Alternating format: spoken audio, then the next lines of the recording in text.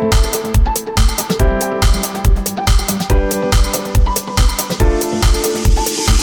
说中文 Chinese pot, Chinese pot, Chinese pot. That's the way to learn Chinese. Chinese pot, Chinese pot, Chinese pot. That's the way to learn Chinese. 大家好，欢迎收听今天中文播客的媒体课，我是 Vera。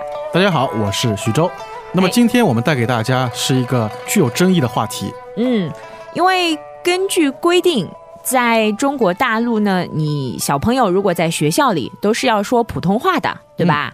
但是呢，现在有一个问题是，现在的小朋友们啊，普通话说得越来越好，可是呢，越来越多的孩子不知道怎么说方言了。对啊，这个好像在大陆的各个城市都有这种情况。那么在上海呢，好像尤为突出，因为上海呢可以算是一个移民城市吧。上海市的居民呢，就是大都是来自于外省市的。Vera， 你知道吗？现在非上海人，就是目前没有上海户口的从外省市来的人已经占了上海总人口的一半。然后这些人带过来的子女，没有上海户口的这些子女已经超过了上海的学生。原来是这样。今天的课呢，也是和这个话题有关系的，让我们先来听一下这个课。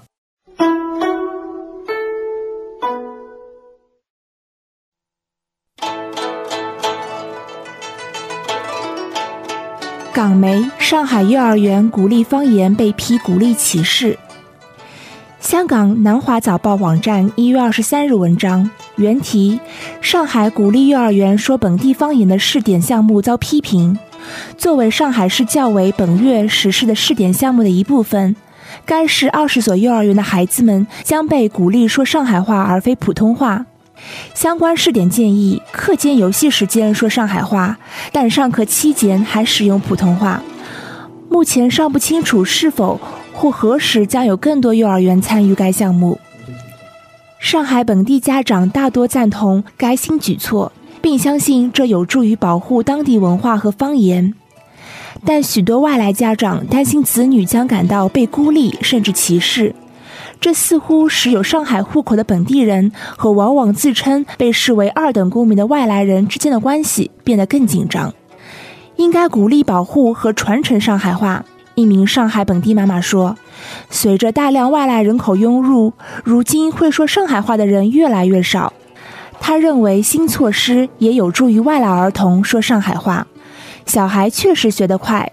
另一名上海妈妈说，我们是说上海话长大的，这种方言对我们这代人意味着很多。肖玉荣是上海人，但她丈夫不会说上海话。她表示已放弃和儿子说上海话，因为这样会使家人感到生分。来自重庆的罗伯特·冉不赞成试点项目。我不认为我儿子应优先学上海话，他这么小，应该先学普通话。本周四，有关该试点项目的新闻在社交网络引发激烈争论。这是丑行，上海官员们正鼓励歧视，一名微博用户写道。不过，许多上海本地博客支持该项目，更多人则表示担心此举在当地人和外地人之间竖起另一堵墙。为寻求更好工作而奔赴大城市的中国外来人口有 2.3 亿，长期以来，他们一直无法公平地享受与户口绑在一起的教育、医疗和其他服务。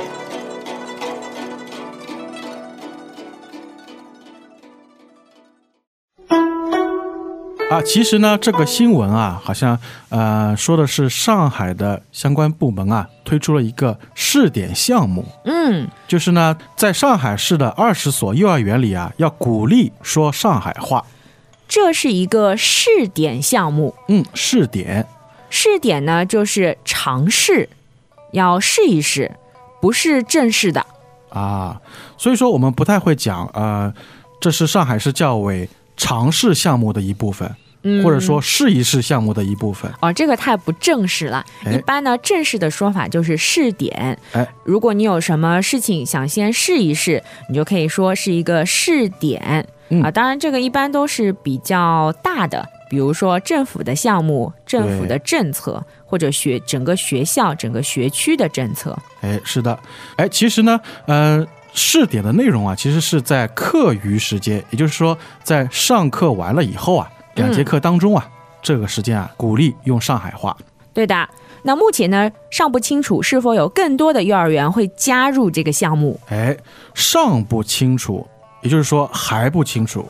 尚是一个比较正式的词语，一般你会在新闻或者报纸上看到。对，我自己就不会说我明天来不来尚不清楚感觉就是像古人一样啊。对的，所以是很正式的一个说法。对，在那些书面上看到比较多。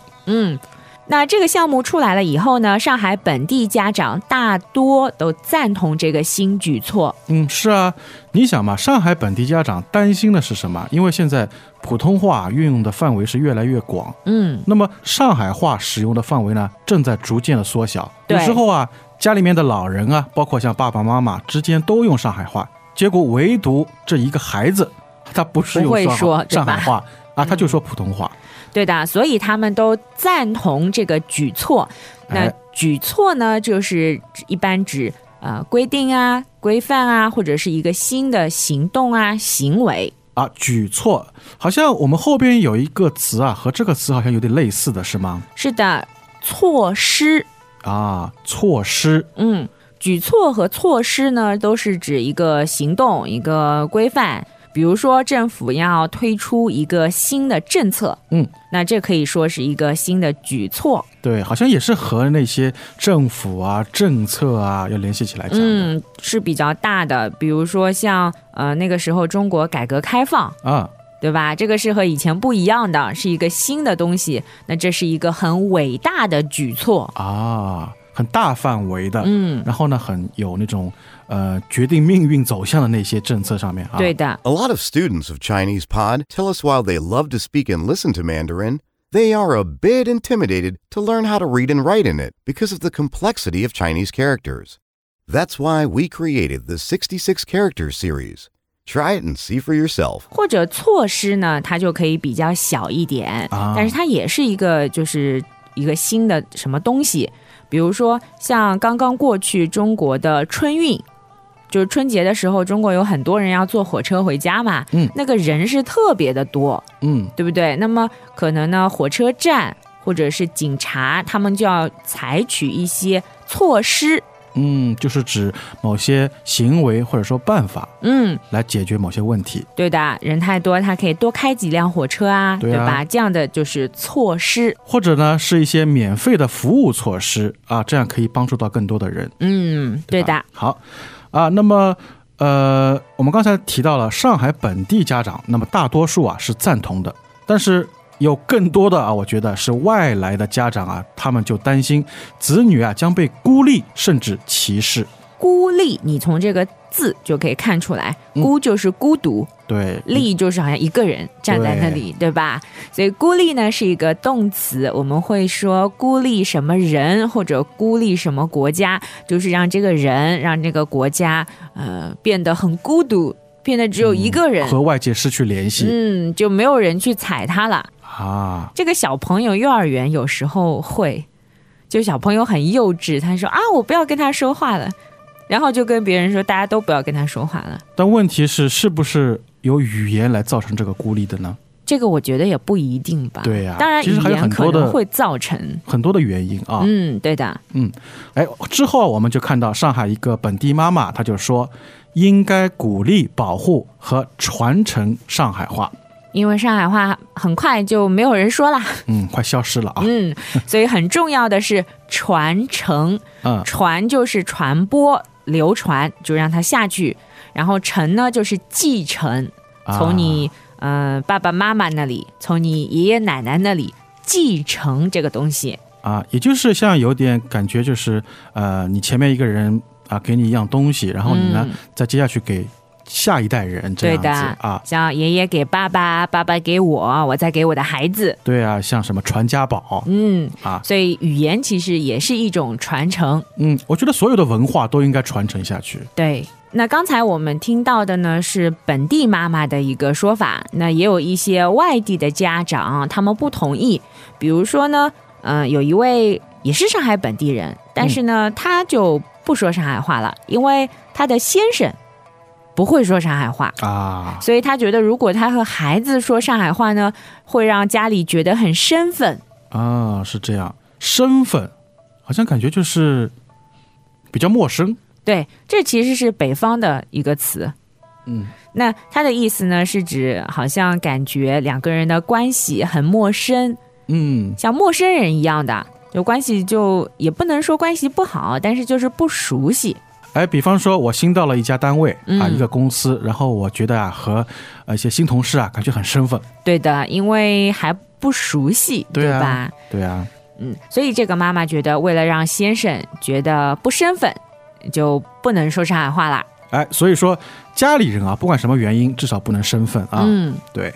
好，那么有的评论好像也是比较激烈一点说这个呢是上海政府的一个丑行。丑大家都知道，就是很难看，不好看的。行就是行为，那丑行呢，就是不好的行为，就是要被大家鄙视的行为。对，就像前一段时间那个多伦多市的市长吸毒对吧？对对，这个是很典型的丑行。丑行，对。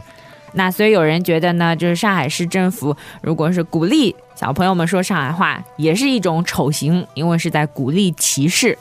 说到这儿我觉得其实你鼓励说上海话，真的是能够联系到歧视吗？我觉得不是。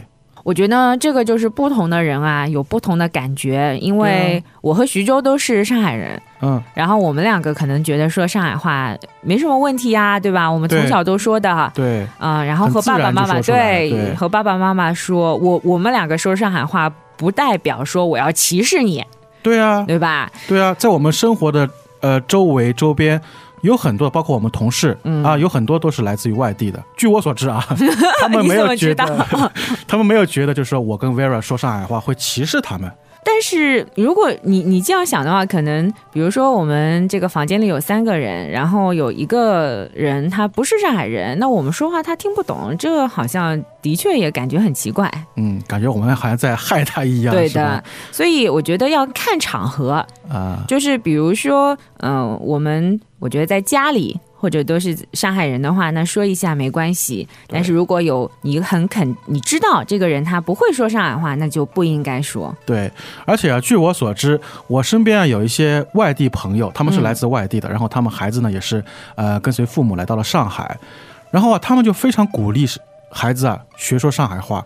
多一种语言，多一种技能嘛，对吧？对，其实我觉得这个是很多本地家长所担心的，他不是觉得说要歧视你，让你听不懂，因为像我们会说2种语言，上海话和普通话嘛。对。但是你的孩子他以后只会说1种话了，这个不是很可惜？对，所以说我觉得因为歧视而因噎废食把那个说上海话这种权利给取消掉，我觉得这就不应该了。